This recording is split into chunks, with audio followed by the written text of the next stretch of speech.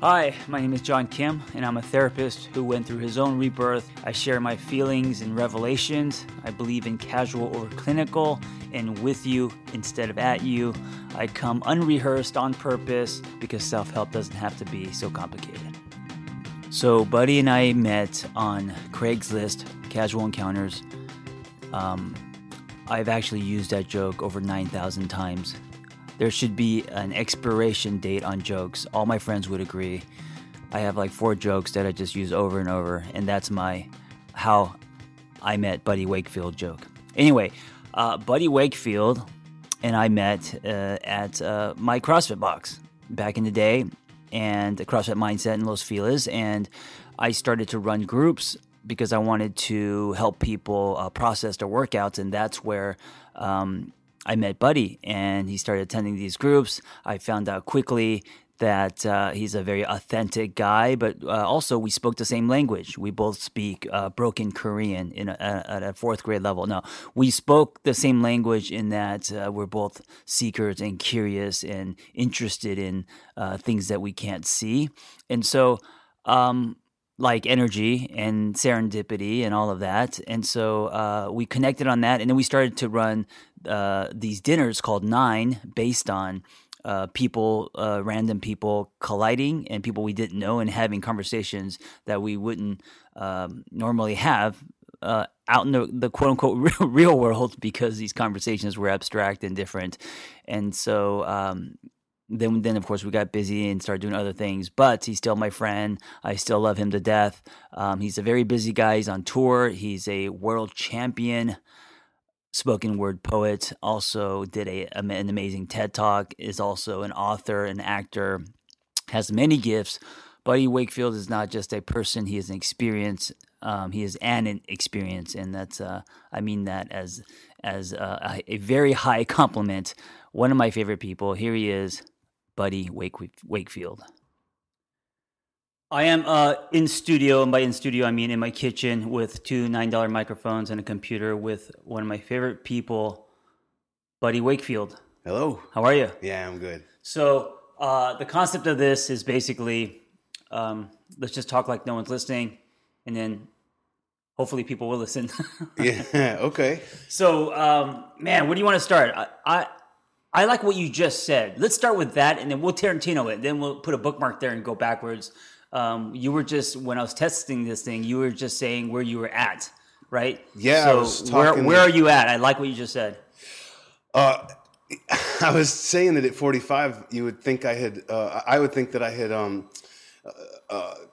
set better boundaries. My whole life, I've heard people talk about setting boundaries, and it turns out I didn't set as many as I thought I did. And so I've recently cut the cord on 3 really important people in my life, and within reason, and in a balanced way, because I just realized I am one of the most considerate people I know. I try to see things from 360 degrees. If I have a blind spot, I'm a growth junkie, and I'm open to learn from that. I like people to know that I see that they're having a certain experience I may not be having. I like to validate their viewpoint, and I like to do that honestly. It's just something that comes natural to me, and I've been that way my whole life. And so I've just realized when people don't offer me that same respect, it's not something I expect anymore. But if it's something that is unhealthy and doesn't play to my strengths, and people aren't acknowledging where I'm coming from as well, I no longer have time for that in my life. And I'm just excited to be around people like yourself and other people who have a certain level of awareness and participate in their existence. And I wasn't one of the 3? And contribute. No. Okay, good. No. Wait, so this is actually a really important topic, because a lot of people, especially people that I've helped in the past, struggle with boundaries and shaking the tree, and especially if they're good friends or if there's history with them, and of course family. How do you cut the cord, quote unquote, for you? Is it really just like that cut and dry, or is it a gradual slow burn? It's both. The gradual slow. So it begins with myself. I've recently had to cut the cord with myself on certain decisions I make. There's a sense that I've been living with where I rise from falls that I keep taking in vain just for a reason to stand, because I'm professional at exercising my trauma. I'm a professional at Yeah, helter-skelter at navigating the suffering, and I get it. I'm good at it. And so I'm having to cut the cord with myself. What does that look like, real quick? First, cutting the cord with yourself. Well, for me, first, it looks like I'm 5 weeks sober today. Yeah. I'm sorry, tomorrow. I'm 5 weeks sober tomorrow. Congratulations. Thank you. It's been a lifetime of it since I was 14 years old. I've been really mischievous and what I've previously called smart about it, where I've just shifted addictions my entire life, so it never looks like I'm strung out on one thing, whether it's been food or sex or you throw a wide net. Yeah, dude. And wait, do you do that so it's not one specific addiction? Because then that means that there's, you know what I'm saying? So it's not alcohol or it's not this or it's not sex, but it's like everything. Yeah, and then so it's built up over the years into this just fucking, I'm sorry, can we cuss on this? Yeah, one? Of course. Until it's just this party, because I go all or nothing. Yeah, and so, but you're very extreme. But also, I think that's one of your gifts. If you haven't noticed already, Buddy is a poet. And I think I think the middle is where it's lukewarm. So you kind of, as an artist, you have to go extreme. Yeah. But I think it also ripples into like your personality and yeah. Well, the thing is, I don't think I've had to go extreme. I think I just have. It's been my natural disposition. I've always been a bit of an intense fella. I'm aware of it now. There's only so many cashiers and people when you're talking to them who kind of lean back and get wide-eyed and stare back at you that are a reflection of how intense you're coming off. So.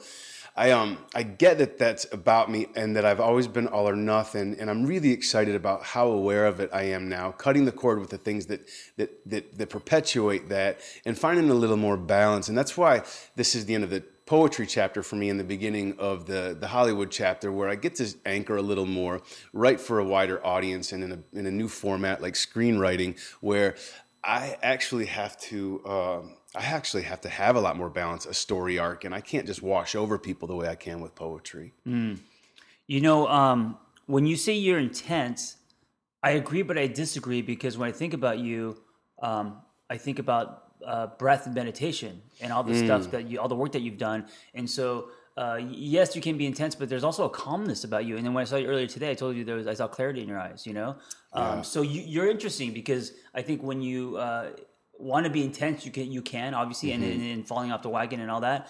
But overall, you're actually, I think, very calm. Thank you.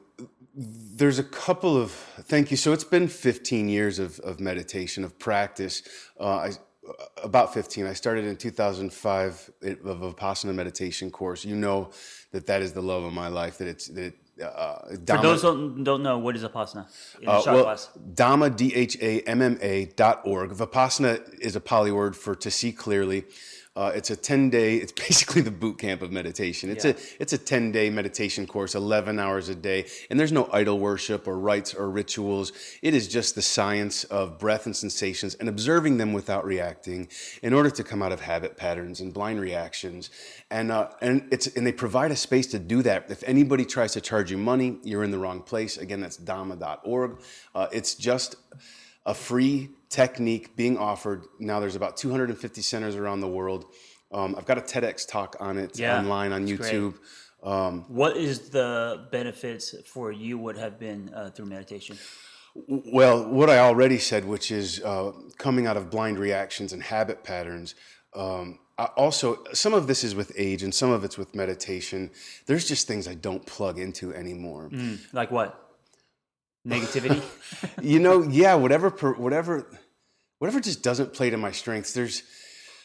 I don't have a lot of room for silliness. I don't have a lot of room for, I don't want to say small talk, because I really actually enjoy small talk on the right occasions. I do enjoy talk about the weather.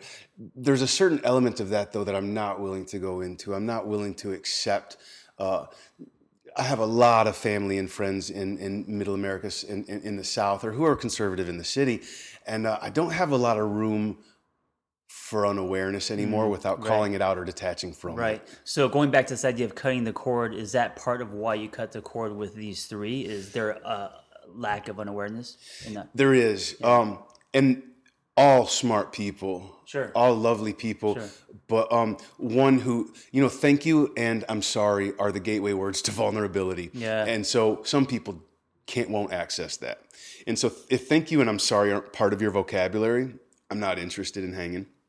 I'm not interested in progressing, is better said. I'm actually could be totally down to hang.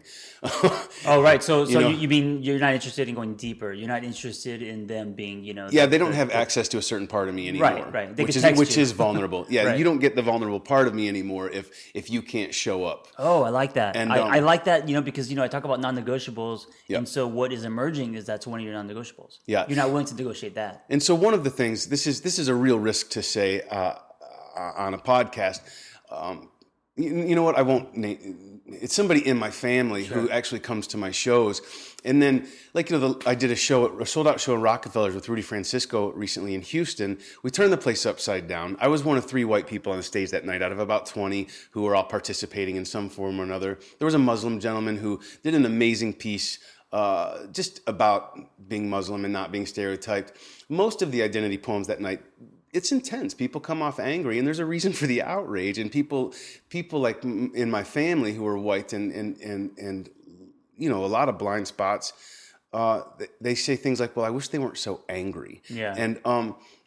And so I hear that, and I've tried to talk with them. Anyways, where I'm going with this is that we turned the place upside down. That night and the next day, my family, somebody in my family that's important to me, never said one word. I can't imagine having a child and seeing them sell out a venue, be a force of good in this world, and not say something to them. That's an expectation on my part, which is why I'm cutting the cord. I no longer have this expectation. But the next day, on top of that, instead of saying anything awesome to me about what went down, they posted some racist meme about Muslims. Oh. And so the cord gets cut there. That's an obvious cord for a lot of us at this point. And then the other one is just an ex-partner who we suffered through it we really loved each other, wanted it to work. We didn't play to each other's strengths. I took all the responsibility because I can be a difficult guy. But I was taking all that on my own shoulders, and I wasn't giving him any of the credit for bullshit. Right. And it turns out, in the end, financially, mentally, emotionally, I gave everything I had, literally everything I had to make it work. And I showed up all the way. Yeah. And I realized after 9 years of being under a spell, that's what I did. I actually did that, and that's not what I received. Right. And there was no thank you or I'm sorry for all that I gave or all that was lost. So a lopsided relationship. Yeah, and then a huge part, which is the most important part, I believe, is that I can't have expectations of people who aren't capable of showing up. We'll be right back after this brief message. So I have tried many meal delivery services throughout the years because I have no idea how to cook.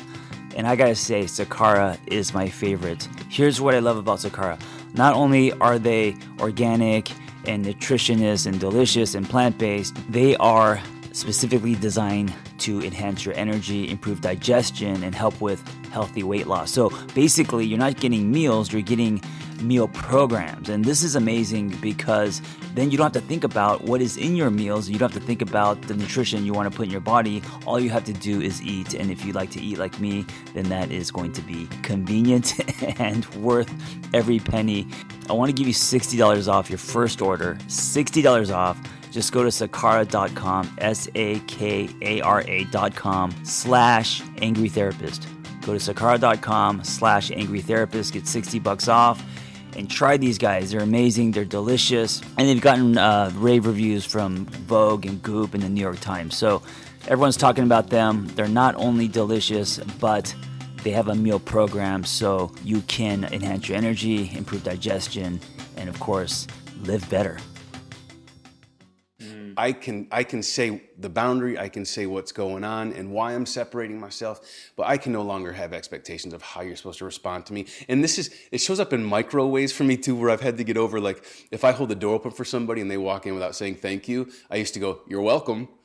I can't do that anymore. Right. So that's a thing. Those are tiny little, threads I cut with myself that can't do that anymore. It's passive aggressive is a useless hood ornament.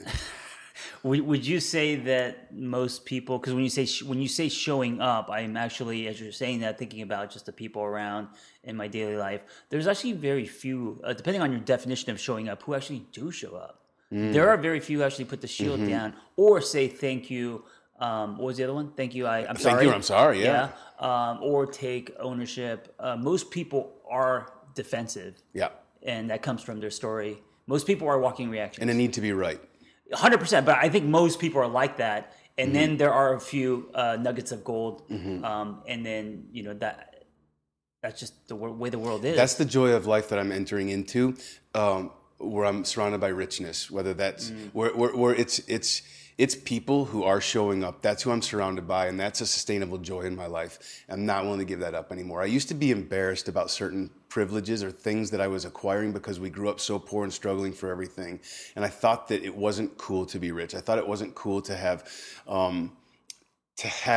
balanced, thoughtful friends who weren't just rebellious and fighting and getting fucked up all the time. It was a certain pride. When you don't have anything, but you still have a sense of pride as a human, you take pride in not having anything. Right. I'm no longer taking pride in that. What I'm taking pride in is the work that I've done and how I've showed up to build momentum toward that which I know is going to make me and everybody around me, for lack of better words, is better. Yeah, I love the reminder you just said that putting weight on how far you've come. That's basically what you said. Putting weight on your character arc, your revelations, the work that you've put in yourself. It's very hard to do that in our world because we put weight on, things, right? The house, the car, the whatever, the relationship. And we rarely think about, wow, I actually did a lot of work on myself, or I've come out the other end. And that's not valuable. What do you think about that? Well, I don't know if this... Something that's come up for me while you're saying this is that the showing up part. I think a lot of people hear that and do say, what does that look like for you? What does that mean? How do I do that? Yeah. It's circumstantial and it depends. And I think a way to find out your answer is to not have a mouthful of answers or to not try and come up with the answer. So explore. Investigate it, sure. Yeah. Investigate is a big part of it. And this has been a huge one for me, listening. And I mean listen. And that's not to just people talking. That's to the observer in your head. And when I think there's a voice that'll say, who's the observer? And the observer is the person that just observed you saying, who's the observer? Right. It goes like that. And there's a mathematical theory where when you split something in half, you can split it in half forever. And you can do that with that observer thing until you get basically to the source. Now we're getting into metaphysics and enlightenment.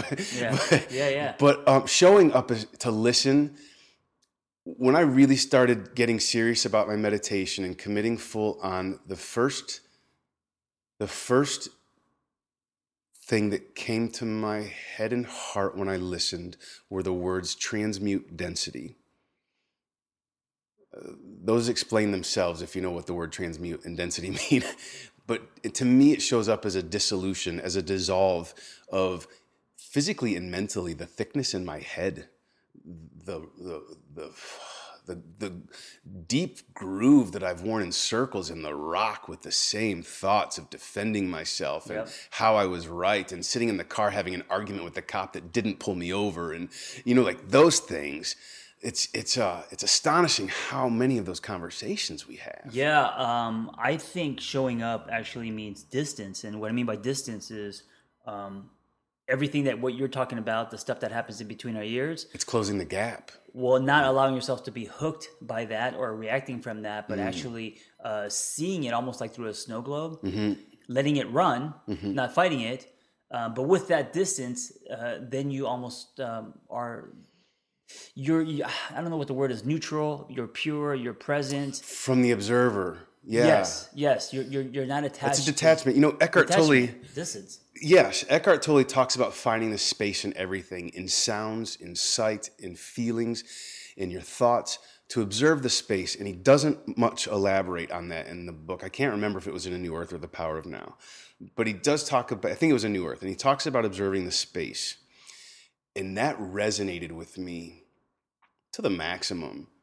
But he didn't unpack it, so I had to just listen and watch and observe the space so that it would unpack itself by just following the direction of someone I loved and trusted wholeheartedly. Eckhart Tolle is in alignment with all of my fundamentals and all of my experiences, and I trust him in the talk that he walks, or the walk that he talks, You know what I mean? I just trust him implicitly. So when Eckhart says, find the space in everything, I trust that if I do that, I'm going to be further along the path toward where he's living. Because I've always been living or writing to my ideal self. It's just been taking a long time to fill that man's shoes. And so the example is that, that space that you're speaking of, it was, I know it because I really have experienced observing it. And it's also the thing that's helped me sleep better. When I'm in bed, I'll ask myself, what else can I relax? Even if I think I'm totally relaxed. And it's that theory again, where you split in half and it goes forever, and more, like cellularly, you can relax more until you're dissolved. So that's the space that I look for. Well, this is also the byproduct of meditation. Exactly. Right. And so I think a lot of people in meditation, they're not listening. They still have a brain full of answers. Sure. They sit down and they're like, okay, I'm going to control this thing. I'm going to get this story aligned. I'm going to breathe so that I can do this, so I can manipulate the story correctly, my identity, my story. Oh my God. It's my narrative, without even knowing that they're doing it, when the real objective in the original form of meditation, before there were 10,000 books in Barnes & Noble trying to make it something more than it was, which is the science of breath, is to just observe the touch of the breath, incoming, outgoing, no imagination, no mantras, no nothing, just observe breath without reacting, do nothing. Can you be in a meditative state while doing something active? Meaning, does it have to be the kind of classic example of sitting cross-legged on the floor? No. Can you be, so for example, running a marathon, can you be in a meditative state? Can you meditate while making love? Can you meditate while doing butterfly pull-ups? Can you meditate through fitness? You know so that's where the balance of life comes in. Is I'm learning it. I don't have the. That's what I. Yes is the answer, and I'm not entirely sure that I'm good at it yet. What I'm aware of is that we're all on this planet to experience. We've all arrived here to experience form. Now that I've had some time to do that, I'm seeing the balance in when I sit still cross-legged. That's when I can, when there's silence, when there's all the things that are necessary for me to get maximum benefit of meditation without distraction. When I've got the actual distraction, that's me experiencing form. And so I'm observing the form and what it's doing to my body, how it relates to my thoughts, what my thoughts, thoughts leads to feeling, lead to action. And these bodies were created out of thought. Billions and billions and billions of sankhara is the word. It's a Pali word. I don't know how to. Yes is the simple answer. Yes, you can be one can be in a meditative state doing these things. Do I think there's distraction? Yes. Is it effective? See, I don't know. For the Buddha, it was. For Eckhart, it seems to be. Right. Not for me yet. I need to be still. But that's also, I've got a vibration that's largely off the charts some days. Sure. This idea of when your mind, body, soul, kind of the intersection between those three, where you actually where you disappear because whatever you're doing is you're so deep in. So whether it's writing or art or writing, essencelessness, there's no I. That took me a long time to understand. That to me is sustainable for people who like me. I can't sit still for 30 seconds. I know. So, but I can. So like I just went into the woods and rode motorcycles with a group of dudes for days. Yeah. And in that state, you literally have an out-of-body experience where you're... well, the Earth's going to meet you where you're at. This whole atmosphere is going to meet you where you're at. In fact, I heard one of the coaches at the gym we go to, Emily, say to someone she was training, meet them where they're at.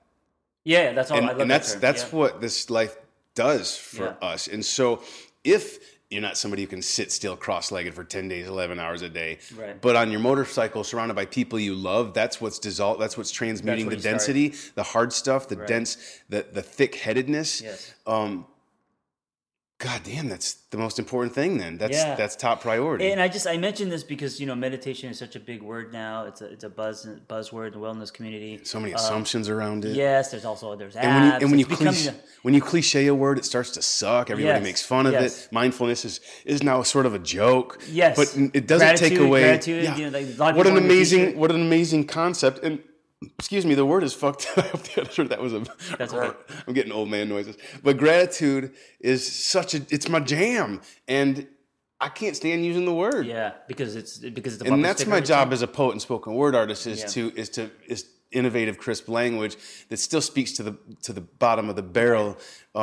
Because I think there's people like Eckhart or Deepak Chopra who are speaking their language, gratitude and light and all of this stuff, which is legit. But the people at the bottom of the barrel are hearing it like, yeah, fuck off. And so that's my job. What I see as my purpose is having experience with that location frequency in life. Is to speak to that, to leave clear writing on the wall and how to maybe get out of that, or at least point a finger in the right direction. And so far, it seems to be successful. I've been a touring poet for 20 years, making a good living. Yeah. So let's talk about your career. Let's talk about all of that, your where you're going, your true north, what you're building. Yeah. But I want to put a bookmark here. Okay. And I want to start with something that I read. I think you posted on Instagram. It made me laugh out loud. It was something about... in high school, someone grabbed you and said... in seventh grade. Seventh grade, someone grabbed you and said they want lunch money from you for the rest of the year. And you said it gave you a boner. Yeah. And when I read that, I was like, that is exact... Like, it captured who you were, right? There was so much truth, but also it was really funny. Well, this is a true story. I Jimmy kind of thought Moore, it was in too, the seventh grade, Jimmy Moore shoved me up against a wall, held his arm across my throat, and told me if I didn't give him 50 cents a day for the rest of the school year, he would beat me up. I got a boner, and at least once a week, I would miss payment on purpose, but Jimmy never beat me up. So his integrity and business sense as a bully were awful. I love this for many reasons. One, I love the courage that you had to post that, right? Yeah. I just love the honesty, the just truth, man. It takes courage to go there. And two, of course, humor. Three, it makes you know what's interesting about that is there's like an emotional rainbow. One, it makes me laugh. Then it kind of makes me sad because I care about you, and I know growing up someone bullied you or whatever. Yeah. And then the boner part is almost like you won. It's almost like you took the power back. That's so the new book unpacks why.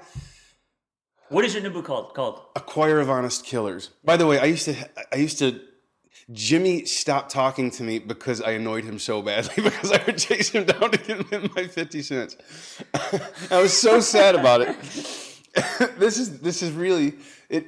That's really flipping the script. That's emotional Aikido. Is when someone bullies you and you're like, but I didn't even know I was doing it. Now you liked it. Now I have this. Well, I'm excited about a script that I'm in the process of writing that I am really excited about that really flips the script like this and basically answers the question, to what advantage would a person put themselves at the bottom of the food chain or destroy themselves? Because the whole object of our ego is to protect ourselves, supposedly.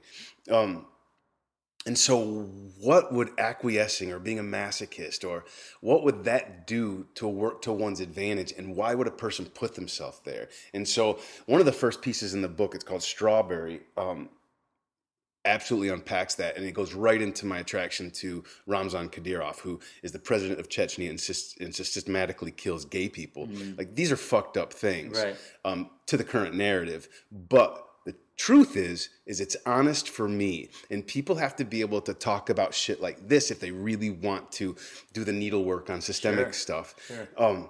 And I know when I was a kid, God bless Boy George and George Michael and everyone who was gay when I was growing up. Not that George was out, but who didn't know? I didn't know. I just thought that I just had nobody to relate to, and I was thinking Trent Reznor was my hero. Like I needed somebody who was speaking my language. Sure. And pull me back. You grew up in Texas. Yeah, I did. Okay, so the reason why I wanted to put a bookmark there is that quote takes us to high school, middle school, right? Yeah. So this is going to be non-linear. This is why I mentioned Quentin Tarantino. Good, because I lost my spot. Yeah, so now we're gonna. So I want to talk about your upbringing briefly. Okay. And then we're gonna circle back to the what you're up to now. So upbringing, Texas, what that was like, and how it's kind of like your evolution to becoming Buddy Wakefield. What I miss and love about Texas is I really enjoy polite people. Mm. I think there's the tough people will hit on polite people. Wait, is it surface polite or is it true polite? A genuine? I think it's a deep polite that started at the surface. It's a difference between nice and kind. Yeah. You know what I'm talking about? I think it's people who faked it till they made it. I've never loved the term "fake it till you make it," No, I hate but I that think term. that's what happened. Yeah. I think people faked politeness, and then all of a sudden, in evolution, it's now the norm in the South. But where that came from, and I'll just speak to the location that I was at, which is Baytown, Texas, about 20 minutes east of Houston. We lived it's Exxon, Mobil, Shell, BP, Chevron, NASA, Halliburton. It's all there. Mm-hmm. It's one big refinery for as far as the eye can see, just smokestacks and fire and metal and smell, disgusting smells. And then you put on top of that the heat and the humidity, the sweltering humidity and heat. And then you put on top of that the racial history and the racism. What other choice do people have to survive than to be polite? It's a pressure cooker, Texas. Fucking hell it is. And then you put a fat, poor, awkward walking gay kid in the middle of that. Yeah. There was not a day that went by where I wasn't made fun of. Now, I wasn't out of the closet, but everybody, like Boy George or George Michael, knew that everybody knew that I was way before I wanted them to, and would constantly remind me that they knew, even though I denied it. Somewhere in the 9th grade, I moved to California briefly, and I got a scholarship to Kids on Camera while we were out here. What is Kids on Camera? It was just acting on camera school. And this was in San Francisco, and I got a scholarship there. And at the end of it, they picked 3 students, and they showed us our videos, and I saw myself on video, and I went, "Oh, good or bad? No, oh fuck, that's how everybody knows I'm gay. I am fucking gay." And so the overcompensation began immediately. I started correcting the way I walked. That's why I walk so stiff now. That's my hips are screwed. That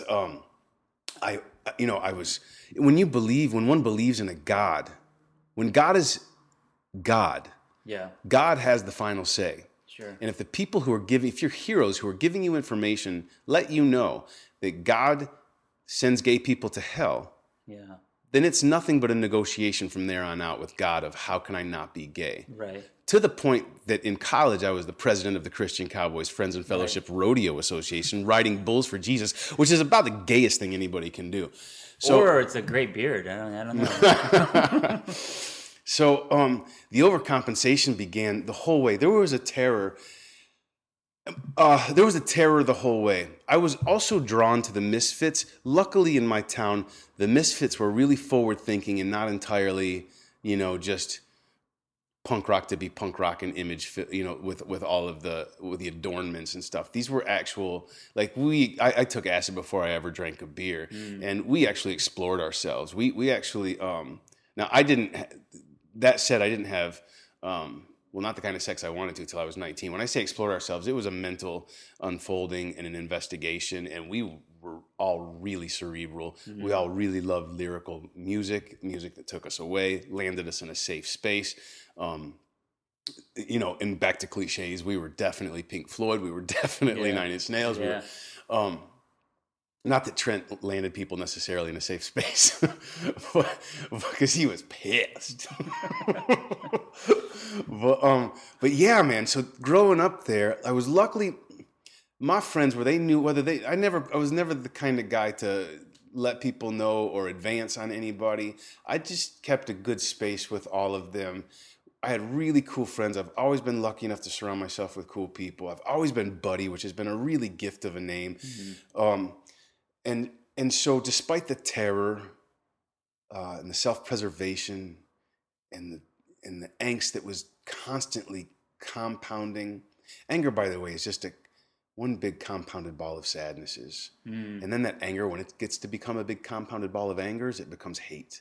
And this is the metaphysics I was talking about earlier when I referred to sankaras. And there's billions and billions over lifetimes. And I know whatever people are going to believe different things, but energetically over lifetimes, these sankaras have built up into these human forms who are the masters of limitation and really good at suffering without even having to work for it.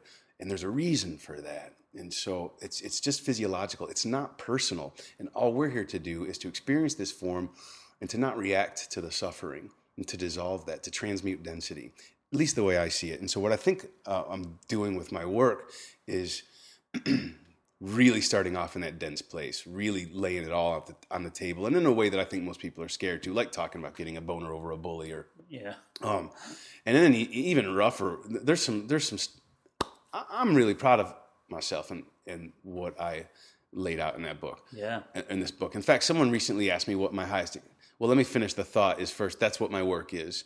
To start in that density and to show how I transmuted it, in case there's another kid like me who did feel alone. Sure. To know, I want to acknowledge that kids now are far more evolved than I was, and far more in touch with options, and certain awarenesses that I don't think were available to us information-wise. It was a different time too. I mean, you're around my age. I grew up with. Right before Jerry Lewis was taping his eyes back, and even the John Hughes movies with which I'm such a big fan of, but with Long Duck Dong, and there were no cool Asian kids. I mean, Asians didn't become cool until the Fast and Furious. Now we're kind of getting in there. Yeah, so, how racist was Long Duck Dong? Yeah, so I grew up wanting to be white, and so what happened was in order to be white, because I couldn't change my skin color. Yeah, it would have to be through some kind of activity. Mm-hmm. So breakdancing was a ticket into the cool kids club, which the white people co-opted from black people. Right, exactly. Hispanic, Michael. But the Christian Soy board, I got into skating to fit into with the surfers. I was never a jock, but I always had some kind of ability, and that ability was a ticket into the quad. Yep. So yeah, I grew up. I get it. I just had this conversation this week with a friend that I literally. There were moments because it was suicidal. All this is lighthearted now because it turns out it was never personal and nobody gave a shit that I was gay, except my mom, who I had to come out to twice. Yeah. But I wanted to be retarded. I wanted to be retarded so that I didn't have to know, so that I didn't have to feel so much, so I didn't have to know I was gay, so that God couldn't hate me because I didn't know any better. And then I used to invent ways for it to be an accident. Like I would literally sit around and I could dig out a hole, put a bunch of snakes in it, and step in, and no one would ever know I killed myself. How old were you? This is in high school. Yeah. And I was deep into Jesus at this point. Sure. Like I'd been baptized Episcopalian, juggled Southern Baptist and Nazarene growing up, Pentecostal church camps, and Christian Student Union in high school, and then Christian Cowboys in college. How did you find poetry? Wait, real quick. When you were talking before about anger, I saw a half circle that went from hurt to anger to hate, and I saw like a little bit of a pattern and progression in people. When did your love for words appear? Was it that young? Is it around that time? Were you journaling? What were you doing where you felt called to start the road of becoming a poet? The truth is... Do you like writer or poet? What do you like? Do you like poet or no? I prefer writer. Okay, writer. Poet's just it's just my internalized homosexuality. Or homophobia, sorry. Yeah. My internalized homophobia is because there was no thing I did in this life that wasn't make funnable. So it's gay, poet. Come on, that's easy. Right. So I have over 20 years. I say I'm a writer, but I avoid like the plague. I'm a spoken word artist. I'm a performance poet. I'm a poet. Now I'm a poet. I've been a poet for 20 years. I'm making a living as a poet. Yeah, you're embracing it now. Might as well. Full circle. Yeah. Yeah, sure. I think I don't give a shit. Kind of job title fluid, whatever you want to call it. Okay. So when did you fall in love with words and stuff? So in the 7th grade, I remember writing in the 7th grade. I was obsessed with lists first. I was obsessed with WWF wrestling. And what I would do is write down a list. It would take like 5 or 6 pages of every wrestler I could name. And then I would make brackets, and I also collected every action figure, whether it was X-Men, He-Man, Justice League, wrestlers, and then my mom's second husband built me. There were many. We moved around a lot. Not just mom, but dad. Yeah. There were 8 by the time I was in 9th grade. Wow. They were each other's first. By the time I was in 9th grade, there were 8 marriages. Technically 7, but mom's third one was the worst, so I count him. But one of them had made me this wrestling ring. Sorry, that was a tangent. A wrestling ring? A wrestling ring. Out of, like, they had started selling these. For your action figures, not for you. For the action figures, yeah. with bungee cords and Yeah. anyway, Awesome. so I would write out these 5-page lists, and then I would put brackets, and I would wrestle each match, and I didn't know who was going to win. That was part of the fun for me. I would just dive in. I didn't know the story. I was just creating it, and so I loved doing that. And then I would, once that bracket was finished, I would take it from 500 down to 250, and I would literally, this would take me days to go through this whole battle royal, and it excited me. And so I don't know if it was the penmanship itself that was like thoughts lead to feeling lead to actions, or sadness to anger to hate. Like maybe the writing the list led it all to writing a poem, or writing a story, then writing a poem, until I just was doing it, and it was always there. And I've always been writing. The thing about my writing is that it was always cathartic in a way that it actually provided a solution, and a solution I may or may not have been living at the time, but I knew it was the solution. So what I'm saying is that I wrote to my ideal self the entire time, whether I verbalized that or actually was conscious of it or not. I've been channeling this guy, this being who has been writing to his ideal self the whole time. If you go back to my work as far as when I'm 19, 20, 21, it's still got just as much heart and it's still got just as much heart and want and motivation to arrive in a safe place, into a smart place, into a wholesome place. And but that's not where I was living or how I was living. And even in recent days, there's times that's arguable. But I have learned to fill that guy's shoes better. Mm-hmm. And so that's what I've been writing the whole time.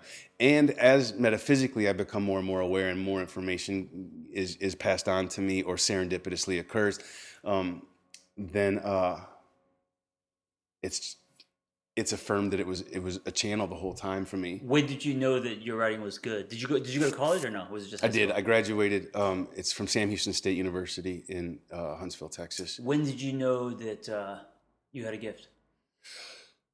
Oof, that's funny. It makes me cringe that you said you had a gift. That's one of those things I'm going to accept. Have, not yeah. So I knew I was onto something.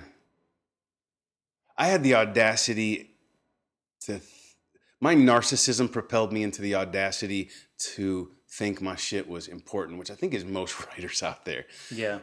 Well, the difference is that I was an obsessive editor. So I had a rhythm about me, and I also had these little rules, these obsessive rules, like I don't want to repeat words twice. And I mean even the tiny words like to, of, and, if. I do that too, yeah. And I can literally, I have a piece called Horsehead that it took me 3 months to write, a 9-to-5 job, and it's 4 minutes long. And so that was the thing that separated me from other writers, understanding my rhythm, understanding my editing, understanding the ability to flip a cliche and to not bring mindfulness. I won't use the word mindfulness in my writing or soul. Oh, right, like words that are commercial. Soul or reality. I have a rule about, in later years, I've had a rule about not starting any poem with I or me or my, you know what I mean? Mm-hmm. So that's what separated me the whole way. And to go back to the answer to the question is because of those things, one thing leading to another, and the butterfly effect of being successful in writing is that I knew I was having an effect on people. I also knew I was unusually vulnerable, more so than the people around me, and that people were getting something out of it, especially people who were avoidant and not vulnerable at all. Yeah, because we're getting a lot out of what I was saying. They see that in you, and that's something that they, and that's they the stuff want. in avoidant people that is tucked the farthest back. Sure. And so there were. I'm always so flattered, like when military folk come up and say, dude, you have no idea. Yeah, and the thing is, I do.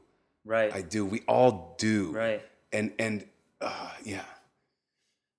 we all do. We're all in this together. Yeah. There's no us and them. This wall thing, this country, it's Muslim and Christian. We are all in this together, in this collective consciousness, these agreements.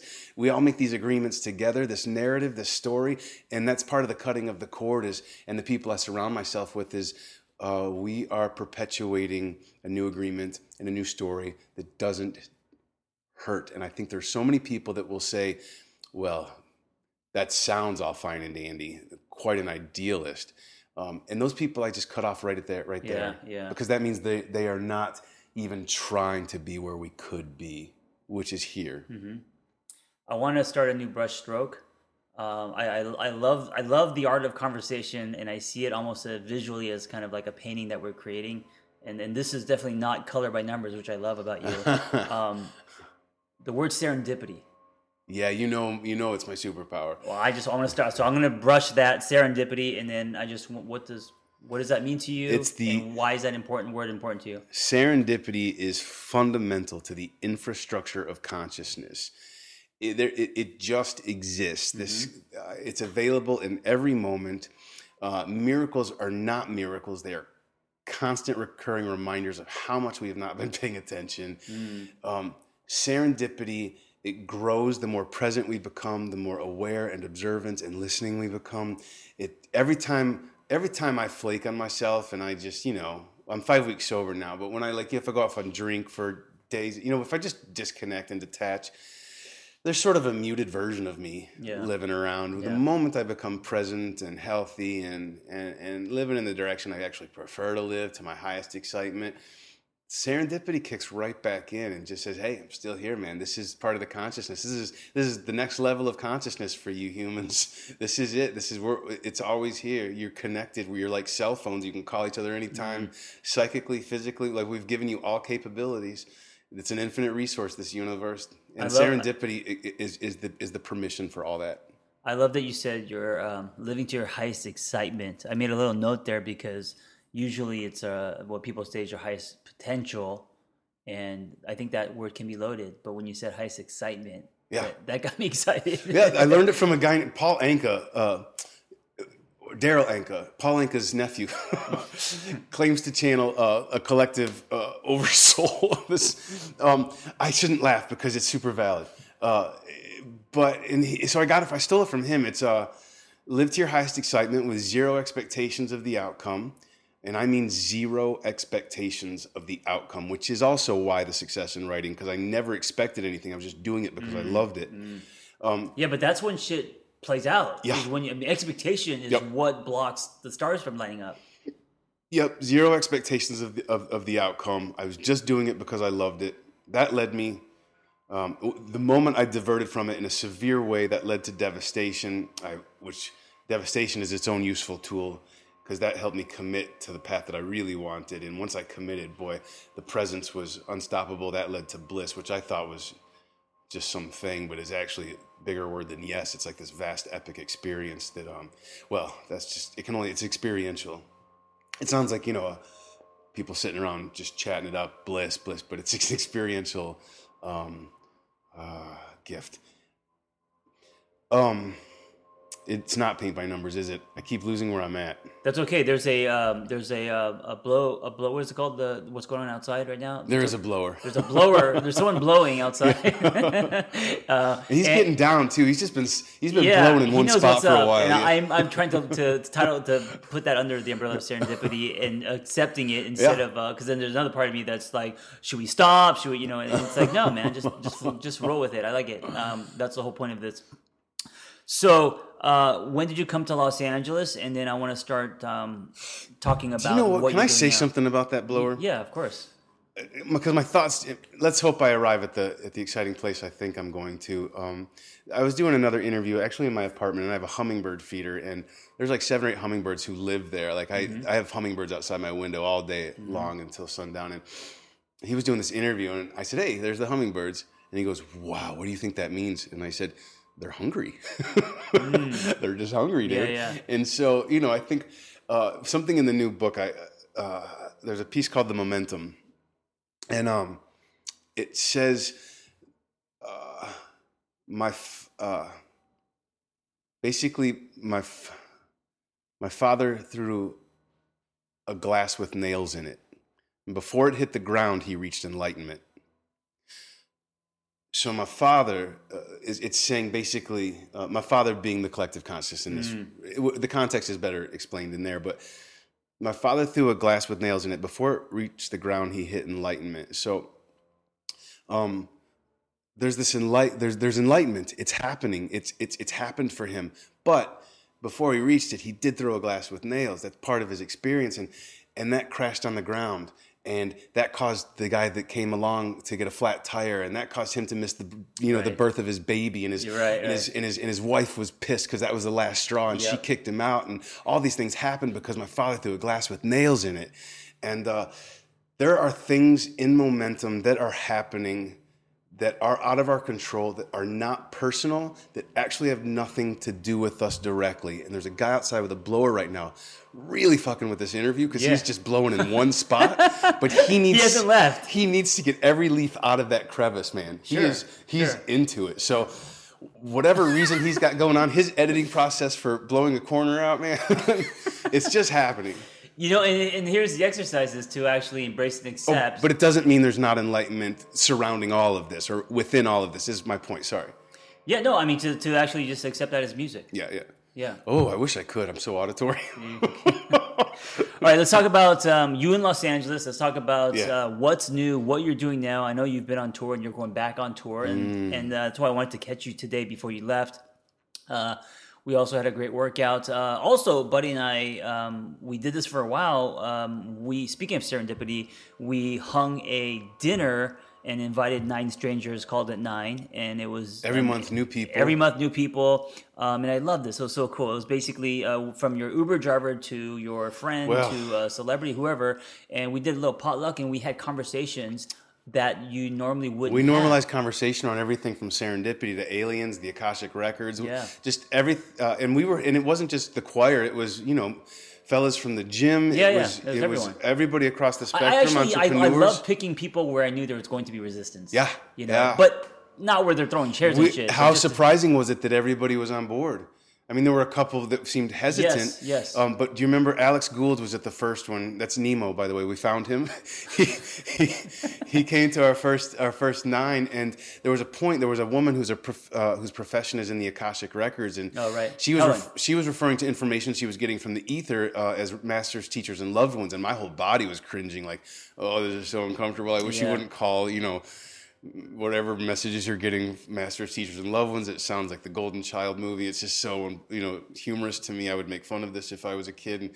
But the fact is, I believe her. I believe in her. I just didn't want her to use that language. Right. And so I stopped and checked in with everybody. I don't know if you remember this. And Alex Gould said, I was like, how's everybody doing? And Alex said, I'm actually pretty good. I just am wondering if everybody else is okay. And it turns out everybody was feeling that. Like everybody said, I'm okay. I just want to know if everybody else is. Yeah, everyone's taking care of other people. Yeah. Which is sweet. Yeah. I love it. So, the 9 was an incredible experience. I was really thankful to have that. But I got to tell you, can I jump tracks for a second? Yes. I got goosebumps up my back the moment. Your first example was the Uber driver. Yes. So I'm 5 weeks sober. 5 weeks tomorrow. And I'm all or nothing. So sobriety for me isn't just about alcohol. Like we're going, everything. like it's across full, the board. It's the full. Yeah, there's nothing that was off limits. Which is why you wouldn't have sugar when we started this, and he wanted to know everything that was in the food that I offered him. Yeah, I'm just giving my body a chance to detox. And on the second day of coming down, which is a really emotional experience for anybody, it's suicidal worthlessness, and maybe not because nobody wants to feel that way. The chemistry in the body is one big muck and mire. And on day 2, I was coming down with a friend of mine who had made the mistake of going in with me for 9 weeks on a bender. This is, by the way, it's worth saying that this is my first time. This is the first time in my life since I was 14 started where I've committed, where I've actually said out loud, I don't want to do this anymore. So that's why 5 weeks feels really important to me after all these years. Like I've gone sober a lot in my life, a year at a time. I don't want in a year to start. Like I'm happy to be done. I just went to a place this summer that I don't remember to uncover all of this. It's metaphysical again for me, and it's an addiction to sensations. Anyway, on the second day of coming down, I was going to a buddy's house who was coming down with me because we just wanted to support each other and make sure we showed up. And as much as we wanted to lay in bed for a month and not move, we just stayed active and held each other to that, and it was really helpful. Man, it was helpful. I know most people come down alone because it can be so, frankly, embarrassing or exhausting. I got into the Uber on the second day, and also something about coming down, then I'll finish the story, is that it is emotional. there's no time when I would open my mouth in the first week or two when I wasn't crying. I found some Junior Mints in my freezer. Were more tears of joy. Those were more tears of joy. But you get like, there was nothing I wasn't onion ring crying. in the fry bag, you find at the bottom. The ingredients. There's so much protein. Yeah. No, man. But I get into this Uber and it's day 2. Like this is straight in the center of suicide and worthlessness. And I get in, and I'm just hoping to make it without sweats or tripping in any regard to across town to West Hollywood from Los Feliz. And I get into the Uber, and a woman turns around, and she's staring right at me. And she was so familiar when I looked up. You have to keep in mind I was still out of my head a little bit. And I'm staring at her stare at me, and it was Camille from one of the last 9s we did. Oh, shit. She was my Uber driver, and she looked at me and she said, oh, this might make me cry right now. She said, I wasn't... Cry, let it out, man. I wasn't gonna pick you up because I didn't want you to know I was still an Uber driver. Oh. And here I am, tweaked out of my mind from 9 weeks of drugs. Oh, jeez. And wait, because when she saw she saw your name pop up. When she saw my mom, like, my name pop up, right, she said, "I wasn't going to pick you up because I didn't want you to know I was still an Uber driver." Yeah. As if that's fucking anything to be shameful about, Sure. especially where I come from. And so I looked at her and I said, "Okay, then." I don't know what I said, frankly. I can try and quote myself. The gist of it was, "Yeah, I'm 9 weeks tweaked out, 2 days sober." Yeah. And and then we unpacked everything on that ride. We're having lunch next week on Friday. Nice. She's written a graphic novel. She's trying to get out there. I'm just excited to be friends with her. She was such a great guest at that dinner. I think we had a Lyft driver, an Uber driver, me, you, and there was 5 other people. I can't remember who was at that one, but it was. I think it was funny because for a while we were calling it the infrastructure of consciousness potluck, which is so intense and relaxing at the same time. I love how when someone says something like that requires courage and a lot of transparency, it produces instant glue. Because she could have also picked you up and be like, do I know you? Like she could have done that shit, and then instantly the magnets are flipped. But by her saying, her admitting that I'm embarrassed of what you would think of me. Yeah. Now you're humanizing yourself, and now we have 2 humans, which creates the space for soil for these conversations. If not, it's all surface. It's the non-negotiable like we were talking about, right? And so that's why you guys people have to be able to meet at a certain level, and that was our guess at 9. While they were from all walks of life, we still expected them to already meet us halfway. Well, once they enter, when they leave, they could be who they want. Yeah, right. They could we knew inviting them into that they were going to meet us halfway. So I knew she was a smart woman. I was just so glad to see. I love it when people live up to my memory of them as good people, or when it's a good movie in 1993 and I see it again now, it still holds up. Right. I like that about people too. I love it when people hold up. Yeah, I actually say that a lot. I say that one of the most the greatest compliments that you could have is that you actually hold up. The consistency part, right? I've not always done that. No, I've been on a perpetual tour for 20 years, and I've done over 2,000 shows. When I show up to a venue, though, it's their only night with Buddy, and so it's pizza, beer, and the same goddamn questions. What inspires you? Can I pick your brain? Yeah. How's the tour, which is its own broad avalanche of a question, and I have so many times not been patient. I have so many times been sad about not being home or at odds with my partner or sick in the middle of winter and driving myself everywhere. I don't have a team of people who've helped me. I've done it all myself. There's no other manager or agent or guy at the computer or intern. I book it. I do the routing. The hotels, I am on stage. I'm dealing with the organizers. Sometimes I've done it under a different name so they didn't know they were dealing with me and I could just be whoever I wanted. But it's all been me. And so that's fucking exhausting. On top of driving 2 to 6 hours a day, on top of trying to get a workout in, on top of trying to eat right. It's like in middle America, trying to eat right is fucking hard. It's like being a garage band and touring and funding yourself, all that kind of shit. Yeah, so I'll show up exhausted with myself, with the day, with the elements. And there's this cheery woman on the other end of this boy who's been a fan of my work forever and meets me and is like, oh, yeah. You don't hold up. You don't hold up. Right. And I paid the price for that. I paid the price for that many times along the way. Sure. And it's saddened me. It's also created an awareness in me that's still got me. I'm still doing it. Yeah. I'm still going, and I still hold up in terms of writing and my trajectory and what I'm about, even though that guy's not always been present. So what's next for you? What are you working on? So I've got my highest excitement are the contents of this new book. Mm-hmm. It's A Choir of Honest Killers. It's my first book of new work in 8 years. Where can we find it? WriteBloody.com, any indie bookstore. Amazon is a last resort. Mm-hmm. Your website? Not yet. Oh, not yet. Yeah, I agreed for 6 months I wouldn't, because we've done that with every other book I've put out, and it really takes their sales up because the fans just prefer supporting the artist. Sure. Which is fantastic, but I agree with them this time. They could build momentum the other way. Right. Excuse me. So, and the book is a collection of. So it's half prose, half poetry. It's there was a moment of devastation on December 28th, 2013, where I left who I thought was the love of my life, our home, our animals, our landscaping company. 45 minutes later, I was in an Airbnb basement. I opened up Facebook. An article had been released because Ani DeFranco and I agreed to do workshops at one of the largest former slave plantations in America. What we didn't know is that we had agreed to do workshops at one of the largest former slave plantations in America, but all the articles had already been released, making us look like we knew all the details and were just these inconsiderate racists. And but the truth is, my reaction, because I was so grieving so much, well, fuck the excuse. My reaction was less than graceful. And when I threw out my middle fingers and basically told everybody to stand down, what it looked like was telling people of color to fuck off.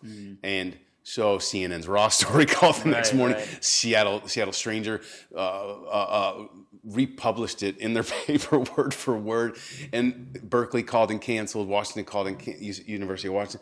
So and then 3 days. So basically, I've lost my home, my love, my community as I'm going into a world tour where I need my livelihood. Yeah. And 3 days, and so I've got 2.5 weeks to finish booking this. Buy a van.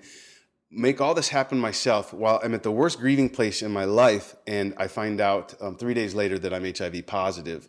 And the meds then weren't as polished as they are right now. So they were pretty good, but I had to take this drug called Atripla. And Atripla, they tell you that you might feel like you have to take it before bed. If it hits you while you're awake, you might feel like Superman. And they tell you that so that you feel great. Right. What they're not telling you is that maybe not Superman, maybe the devil. Maybe it's going to be a hallucinogen like all the other powerful hallucinogens you took. We're just going to set you off on the right path with this power of suggestion. Right. Thank God I had experience with hallucinogens, because for 2 weeks into this devastation, I was... Anyway, I'm reliving all this, and I think we get the point. It was devastating. The book starts there. Well, it starts with unpacking the sexuality, childhood, who I was, what I was about, and the trajectory I'd set myself on. It talks. There's a poem about my family, which has been turned into a short film called Farmly, which won the USA Film Festival and the Texas Award.